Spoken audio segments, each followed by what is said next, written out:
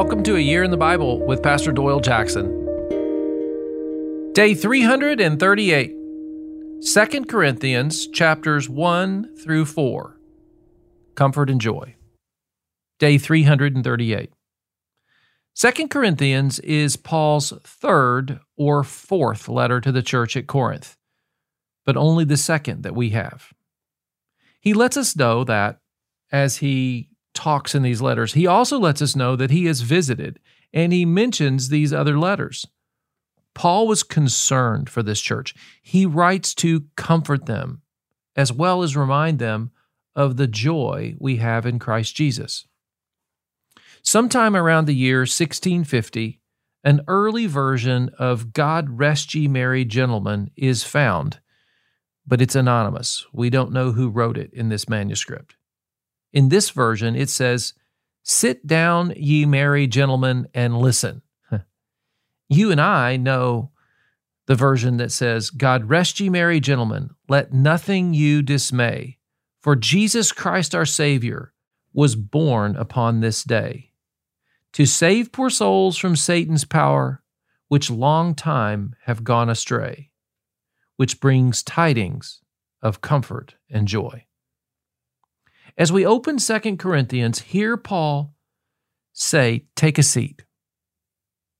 I want you to take comfort and joy. I want to help steady your newfound faith in Christ despite some confusion and interruptions of others." 2 Corinthians chapter 1 says Paul and Timothy are writing the believers at Corinth and Asia. Listen to verse 3. "Praise be to the God and Father of our Lord Jesus Christ, the Father of compassion and the God of all comfort."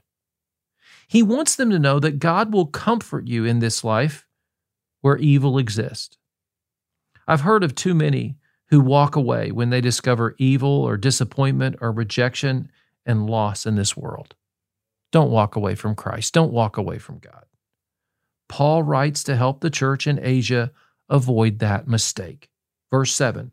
"And our hope for you is firm, because we know that just as you share in our sufferings, so also you share in our comfort." In 2 Corinthians chapter 2, he speaks of a visit to Troas. Verse 12. "Now when I went to Troas to preach the gospel of Christ and found that the Lord had opened a door for me." See, he talks about this, and then he uses this Roman victory march as an example of how we should live as believers. Verse 15, he says, "For we are to God the pleasing aroma of Christ among those who are being saved and those who are perishing." See, the Romans, when they had a victory, they would have this march down the middle of town, and they would burn these spices in the street as they marched so it would waft and smell of victory. Kind of like walking into Bath and Body, we have a pleasing aroma when we smell that. Or like Febreze in a locker room after the game. That's what you and I are as believers. We're a fresh smell of life.